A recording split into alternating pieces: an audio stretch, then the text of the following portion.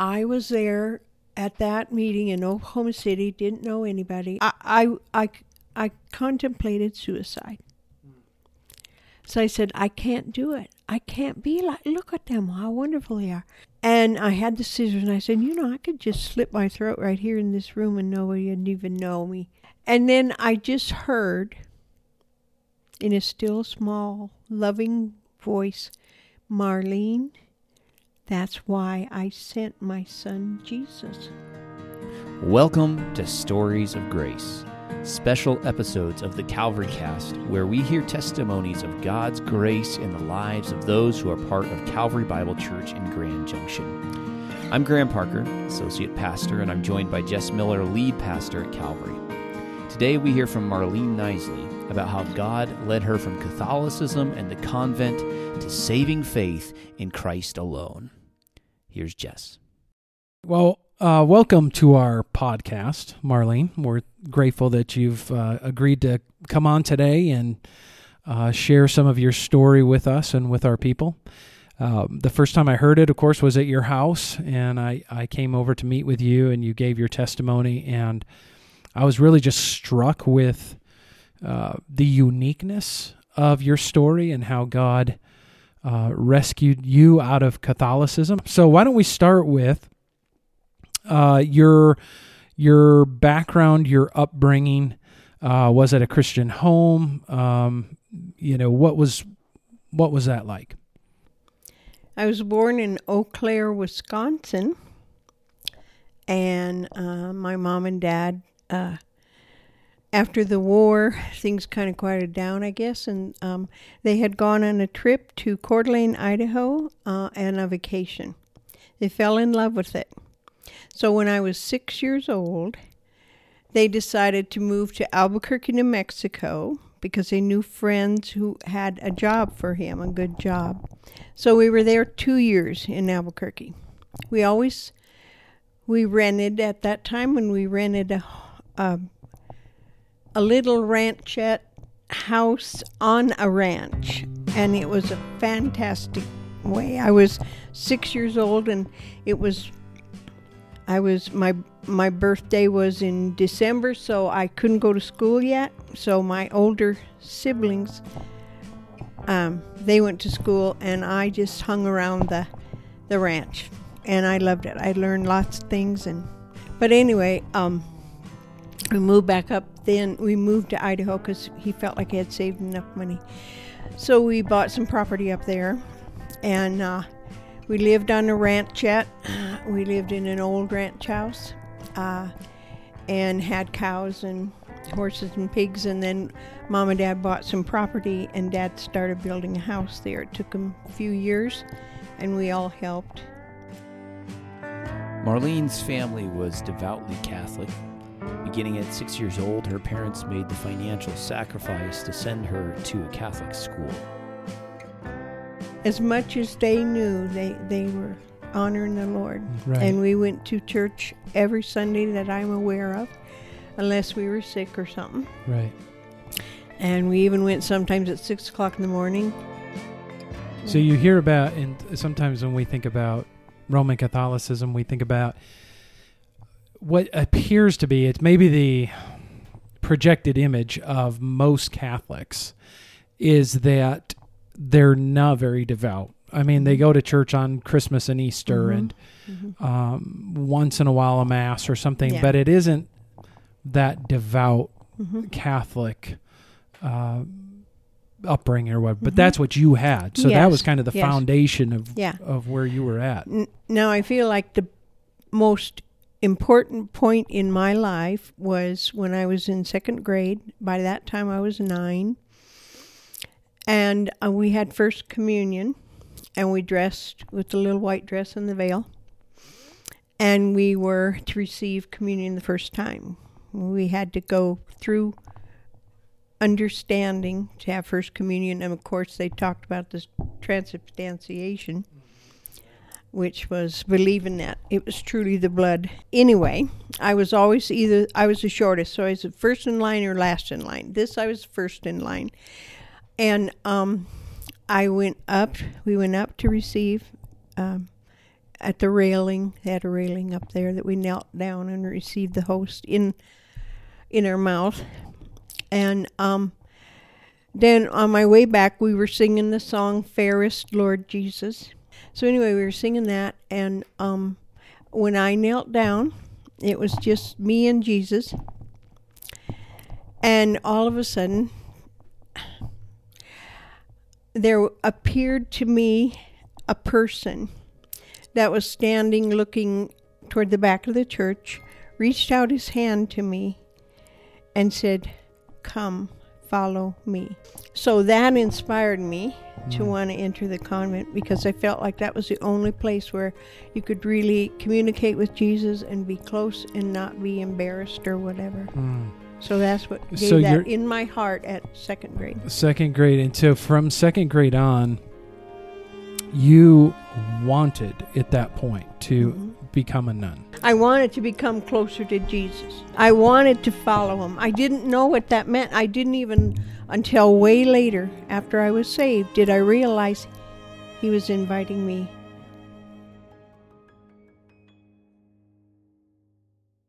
At what point did you start sharing with your parents your desire to become a nun? A summer after my 8th grade, I finally told Mom and Dad that I'd like to go. And I had started working at the St. Anthony's orphanage, and I got acquainted with the Sisters of St. Francis. And so I connected with them quite a bit. I worked in the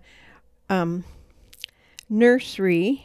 During that time, I just was keeping an eye and got closer to the nuns, and I really loved them. And I inquired of them, and I found out that they have what they call I think it's called aspirants, that they go in 9th grade through high school. They're called aspirants. And they have a uniform and whatever, so it's like a girls' high school. Up at the Mother House, which was what they called where they train you, and that was in Colorado Springs. So I inquired about it, and so then I talked to my mom about it. And we often would have at the school, being Catholic school, a missionary nun would come and share what they did and stuff, and so it inspired me, too. So, but Mom said, I think it's best if you wait, at least until high school, to think it through a little more. She said, I'm very proud that you want to. But later she told me she just was worried because I was such a tomboy how I'd make it. Well, she was right, but we'll get to that later. Yeah. But anyway, so I waited, and then in high school, after I graduated, I talked to the nuns there, and they helped me get connected. Then I graduated from St. Mary's High School. Okay. And you were still at that point, you're still clear on, so you're 18 years old at that point, and now you can make this decision for yourself, and you're pretty clear at that point still, this is what I want to do. To enter the convent, Marlene needed to have basic living necessities, such as clothes and a trunk, but also a dowry of $350, a large amount for her and her family. After purchasing the things she needed, she was still short the amount for the dowry. So I had $17 left over when I decided. And so I told the ladies, there were some lay people that were working there. And at lunchtime, when they found out I was going to go, they wanted to help me. And one of the ladies had 8 sons, and she wanted one of them to go to the monastery. But none of them did, so she said, I'd like to help you. So she sent money for a lot of things, and help me. And actually, I think she paid my dowry. So I had the money, and Mom and Dad took me in September of that year. Did you have to, at that point, like even to get in, did you have to apply? Did you have to believe something specific or make a confession of some kind of faith? Not that I'm aware of, and it could have been because the nuns knew me there. I see. And Yeah. probably Okay. knew that I was Right. a decent gal and wasn't doing I too many gotcha. bad things. Right. Okay. And you were part of the church. I mean, in Yeah. that tradition, you're baptized into the church as an infant. You're part of the church. You did your communion and all of that. Were your parents pretty, like, I think about that, and I think on the one hand, they would be proud. On the other hand, you're resigning yourself at that point to a life without a husband, without grandchildren. None of that's going to happen. Right. So was that pretty challenging for them? Did they ever bring it up, or are they just like, we're giving her, in their way, they're thinking we're giving her to God by doing this? Yeah, it seems like Mom was concerned because I was a tomboy. But she saw I wanted it, and so she did whatever to help me and supported me, Yeah. you know. I don't ever remember anything negative for her saying. Yeah. They knew that was my heart. When we got up there, I got there early, and I had to be there by myself for about a week. And I cried. I missed her. What have I done? You know, because they had me in this humongous 3-story dorm house. Because it was before the aspirants. It was the aspirants one where the high school girls would live, and you were all by yourself. I was totally by myself in my this goodness. humongous room, and it was just time where these buildings were old and they were heated by the boiler, and they would clink. I don't know if you ever heard of the clinking of boilers for radiators. I bet it's spooky. It was very spooky. I mean, I cried, and oh my gosh, I knew a bear was at the door banging. It was just all kinds of things, but I made it through. Yeah. What did you believe at that point? Like, if somebody would have asked you at that point, how do you know you're going to heaven? They'd say, Marlene, like, how do you know you're going to heaven when you die? What would you have said to them at that point? I think I would have said, well, I want to serve the Lord. I think that was the biggest thing, is I want to be as close as I can. And I'm doing more than a lot of other people. You know, and right. so I didn't know the scriptures. In Romans 9, Paul says of the Jews that they have a zeal for God, but it's not according to knowledge. Marlene's hope was based on her works. There are sincere people, whether they be in Roman Catholicism, Mormonism, Jehovah's Witness, or Orthodox Jews, who believe in God, but who are trying to earn their favor with God. At 18 years old, Marlene now enters the convent. At this point, she's not yet a nun. There's a process she has to walk through. Marlene explains. The first year, you're a postulant. You wear a mid skirt, that's mid calf skirt, and white blouse, and you have a net veil. And you don't really have any vows that you say or anything. You just are checking it out. Yeah. And so this will be the first year. And then you go into that second year, you ask permission if you can join them. And you take what they call temporary vows. And those vows you take are for 2 years. We do have a celebration. Mom and Dad came. And I wore a wedding gown. And I was becoming a bride of Christ. I wore the wedding gown, veil, the whole thing. And then you get your habit and your thing all in the pile. And it's presented to you by the priest or Mother Superior, I think it was, at the celebration, at Mass and everything, and then you go and get dressed, and then you come back in and get blessed, and you're, you do. Now, I don't know how it was. I don't know if we did it all. I think we did it all together, that we took a vow of poverty, chastity, and obedience. The first 2 years of her time in the convent, Marlene and the other nuns are considered novices. They have work to do around the convent, things like cooking and cleaning. So what would an average day look like other than your work? Did you have regular scheduled times where you had to gather and pray and worship? And yes. I was trying to remember. I believe we met at 6:30 in the morning at the chapel before breakfast. And if we worked in the kitchen, some of us had to get to the kitchen at 6 and then run to the chapel at 6:30. So we would go and meet, and we would recite the Psalms, and they called it the Divine Office.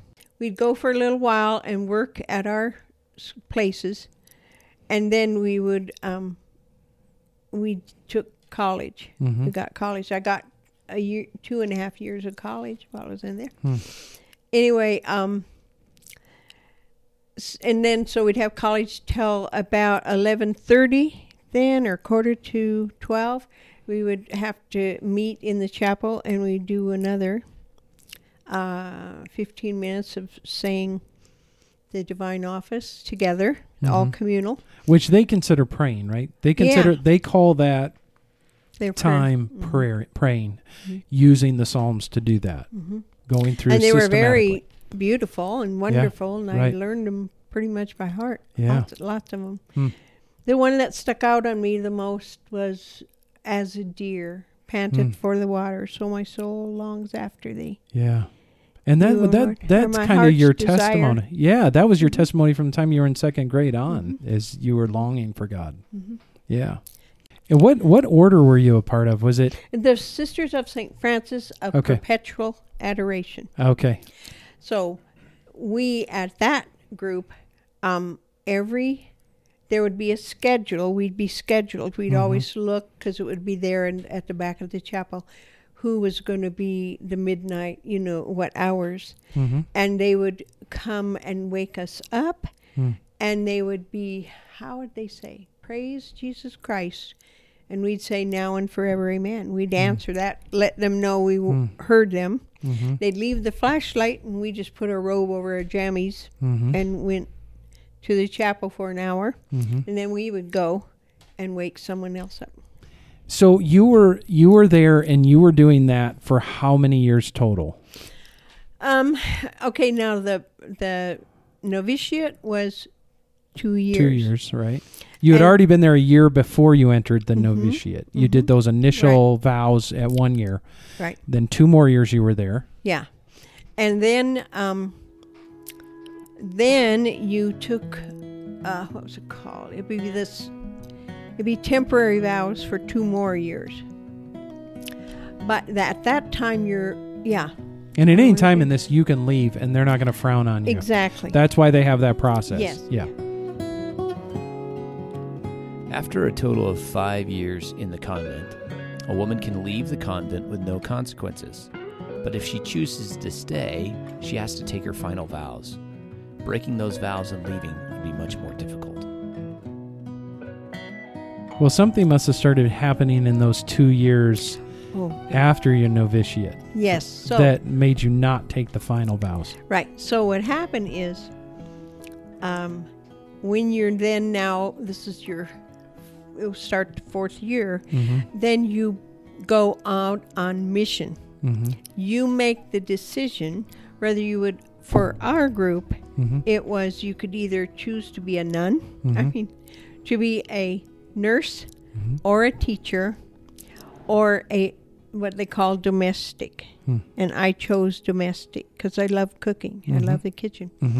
So they sent you on a mission to one of their other places, and mine was in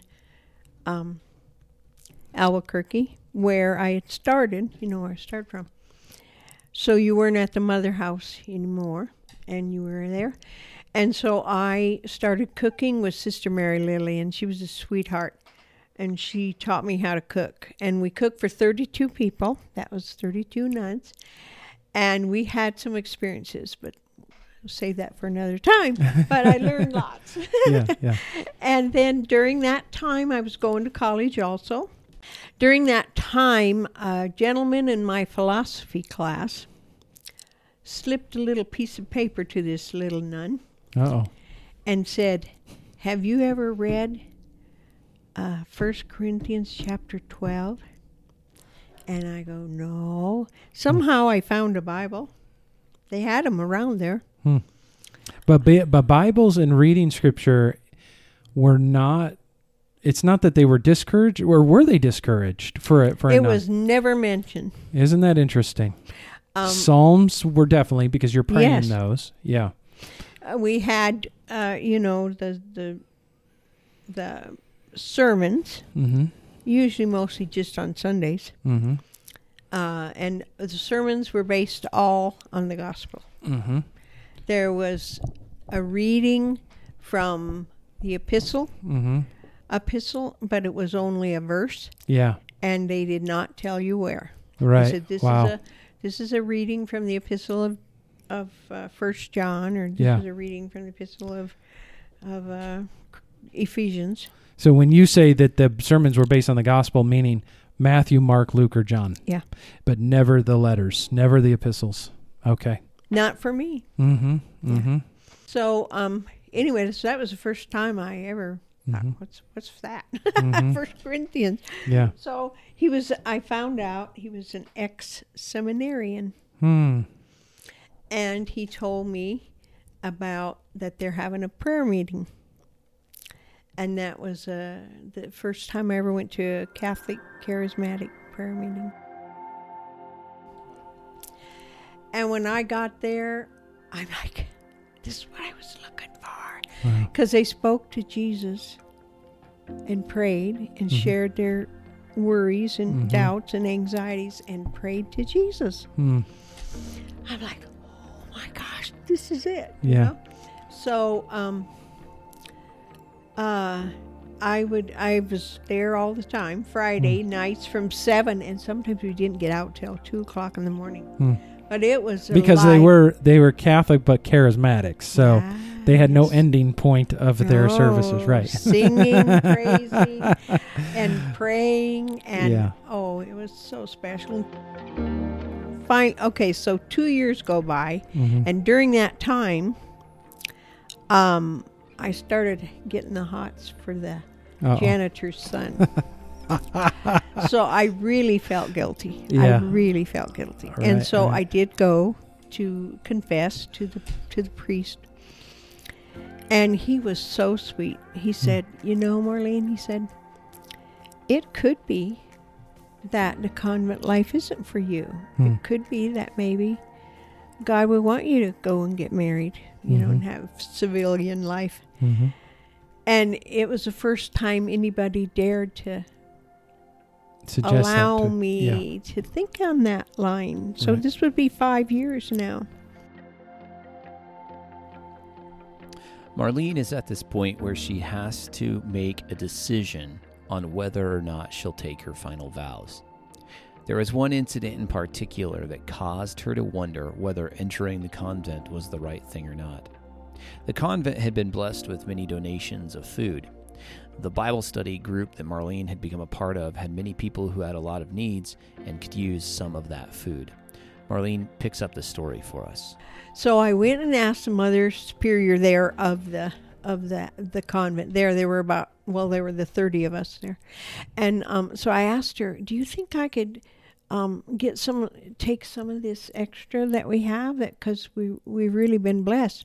Could I be able to give it to someone from our prayer meeting? And she went ballistic on me.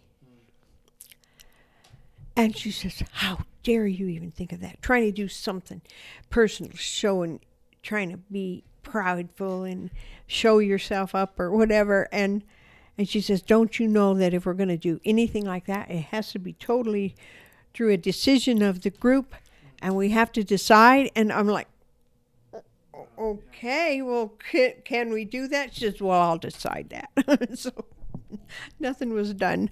But it really hurt my heart, because I remember somewhere hearing that you're being blessed and therefore you should bless others, or something on that line. And I know it's in Scripture somewhere. And I thought of that, and then I thought, okay. And so then evidently she talked to Mother Superior. So anyway, I wrote a letter. It was consternation. 2 or 3 days I cried and wrote this letter to ask if I could come in. But my heart didn't want to, but I felt like I couldn't, because so many people had helped me. And I didn't want to disappoint them.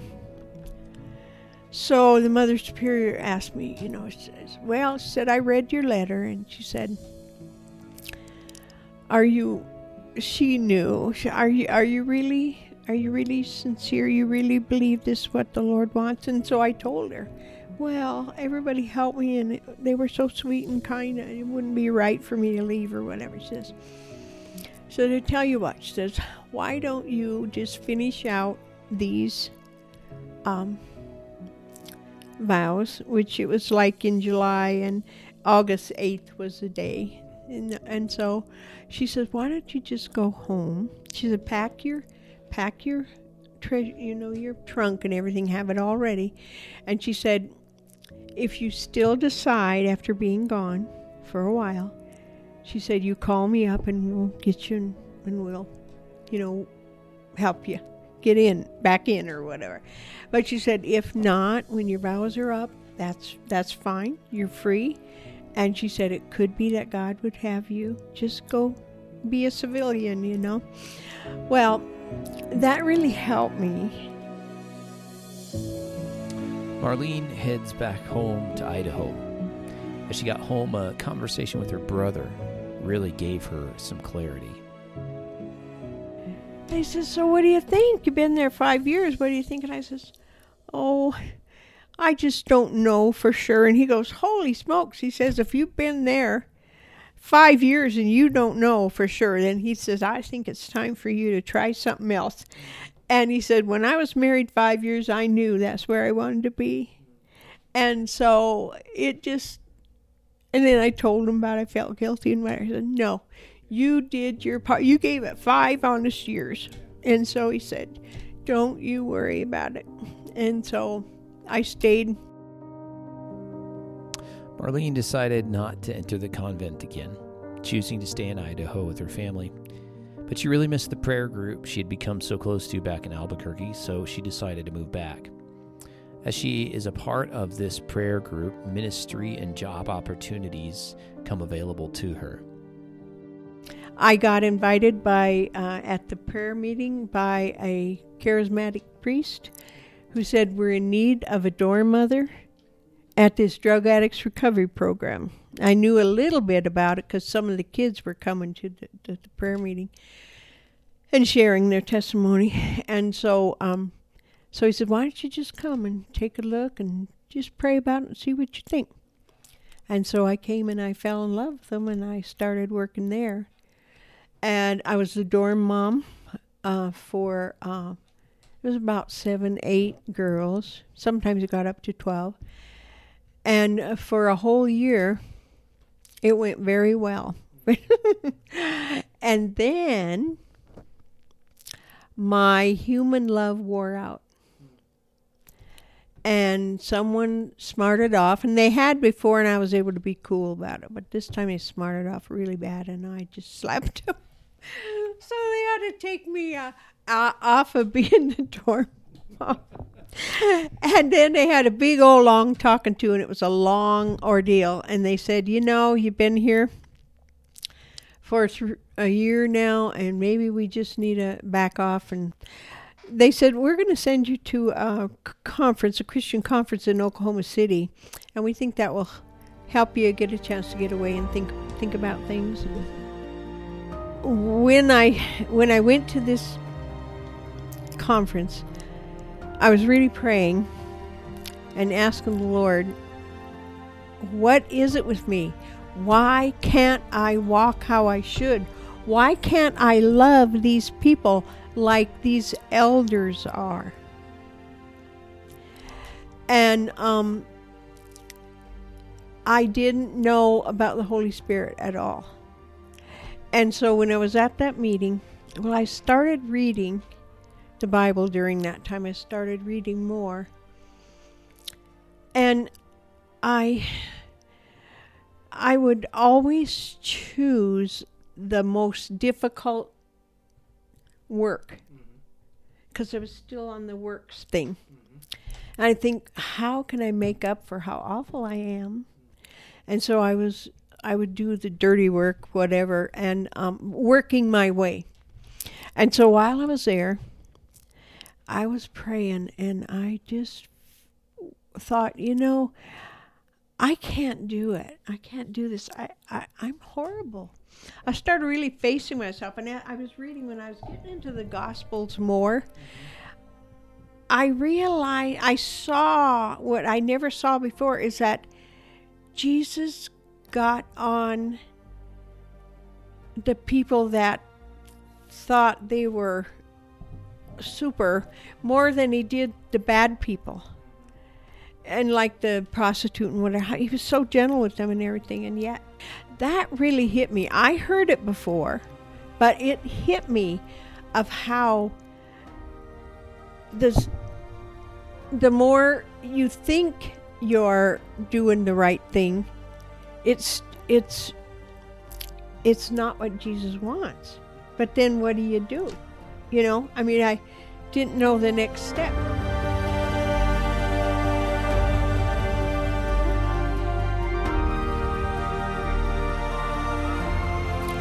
I was there at that meeting in Oklahoma City, didn't know anybody, and I was in my dorm in between one of the meetings, and I said,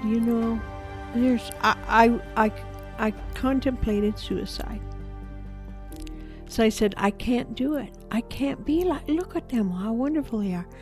And so as I was cutting my hair, my bangs, and I had the scissors, and I said, I could just slit my throat right here in this room and nobody would even know me, and it wouldn't hurt anything.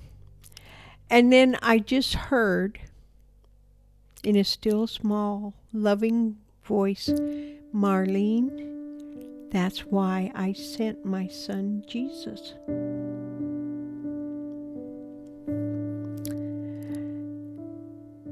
And then I started crying, some real tears. And then I thought, oh my gosh, I got to confess all my sins still. So Marlene starts confessing her sins. It's taking her forever to pray through the saints, making confession, and she realizes she could be here forever confessing her sins. At this point, the Holy Spirit impresses on her heart this reality. You don't have to confess all those sins. You just have to confess you are a sinner. And you need me. And then it was time to go for the last thing. And when I had the last meeting, it was supposed to be all Christians there. So they didn't do a come get saved thing. They just said, if there's anything you need to talk to the Lord about or pray about, we're here. We'll pray with you. Just come on up. And I couldn't wait to get up there. And so as I'm going up there, I said, Lord, show me my sins. Show me how awful and ugly they are, and please forgive me. At this moment, Jesus' sacrifice for her becomes so real to her. She sees Jesus as her Savior, as her sacrifice for her sins. It was so real and visceral, it was as if she was hearing Jesus say to her, Father, forgive Marlene, for she knows not what she's done. And I just cried, and I saw my sins as an ugly swamp. And you know how you can see the bubbles and they splat? I was seeing them as just bubbles splatting because it was self-righteousness. It was resentment. It was jealousy. It was envy. It was all those socially acceptable sins. As I wasn't a drug addict, I wasn't a prostitute or whatever. Seeing her sin for what it was caused her to see the wonder now of Jesus' sacrifice for her. Marlene begins reading her Bible more. She's now able to understand it in a new way. She's reading in Acts. She begins to understand the work of the Holy Spirit. In Acts 1:8, wait here, tarry here, until you receive the Holy Spirit, and He will be the power for you to live how I want you to live, to be the witness. I thought, that's what it is. And then I went back in John in 14, 15, 16, 17, and all that's about the Holy Spirit not leaving us orphan, not that we're going to do it ourselves. The Holy Spirit's going to bring to mind all that I need you to know, and it will come right from the throne. And it just set me free.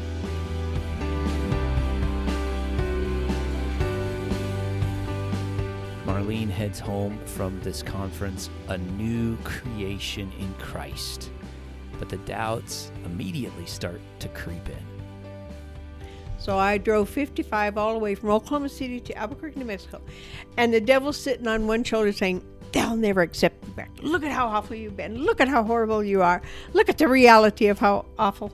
And I go, Satan, I said, you just leave me alone. I said, if you have any problem, you go talk to Jesus about it, because I've already given it to Him. And I just sang all the way, hallelujah, all the way home. Yeah. Wonderful. So it sounds like that is the time that you were born again. Yes. And you immediately start investigating scriptures and start growing in your understanding. And the Old Testament I liked. Mm-hmm. But when I got into the epistles, things started, I felt like things were cut. Yes. Like as if I was a puppet or something. Yeah. And this and the one thing that got me the most was all these things are filthy rags, because I identified with Paul because he was a Pharisee of Pharisees. Yes. I was a nun of nuns. You That's know, right, I mean, yes. I went as far as you can, yes. In a sense, Yeah. to try to do it the world's way or That's the right. church's way. Yeah. And I thought, and he said, I consider it filthy rags. Yeah. Yeah. And that it's only Jesus, and He's a mediator between God and man, and that cut off Mary, you know. And then in Hebrews, when I got in Hebrews, it's just the Lord just opened my eyes to see the throne room, that I, little Marlene, could walk in there and crawl up on my Father's lap. Yeah. And Jesus was right there. Yeah. And I could tell Him my problems, and I could let Him take care of it. Yeah. Well, Marlene, we want to thank you for coming on and sharing your story and just showing the hand of God in your life all the way back, obviously, and giving you a heart to seek Him, and yet waiting for time in your life and for you to go through what you did to show you how we truly seek Him, which is through Jesus Christ, the one mediator, as you mentioned. And it's His work, not ours, and all of those things that He showed you, and the importance of the Holy Spirit. So thank you for showing that. And we'll be prayerful that as people listen to this, they may have more questions for you. So just so you know, they may come up and want to talk to you about more things and that, and give you more opportunity to glorify God with your testimony. But thank you very much for coming on. We thank you for listening to this podcast. We pray that this conversation has been a blessing to you as you seek to follow Jesus Christ. We pray that this conversation will encourage those who are part of Calvary Bible Church as they hear of God's faithfulness in the lives of their brothers and sisters in Christ. If you enjoy this podcast, leave us a rating and a review. Share it with your friends. you can contact us at thecalvarycast@gmail.com. Follow us on Instagram and Twitter. We are at The Calvary Cast. At Calvary, we exist for the glory of God, the good of His people, and the Great Commission. So until next time.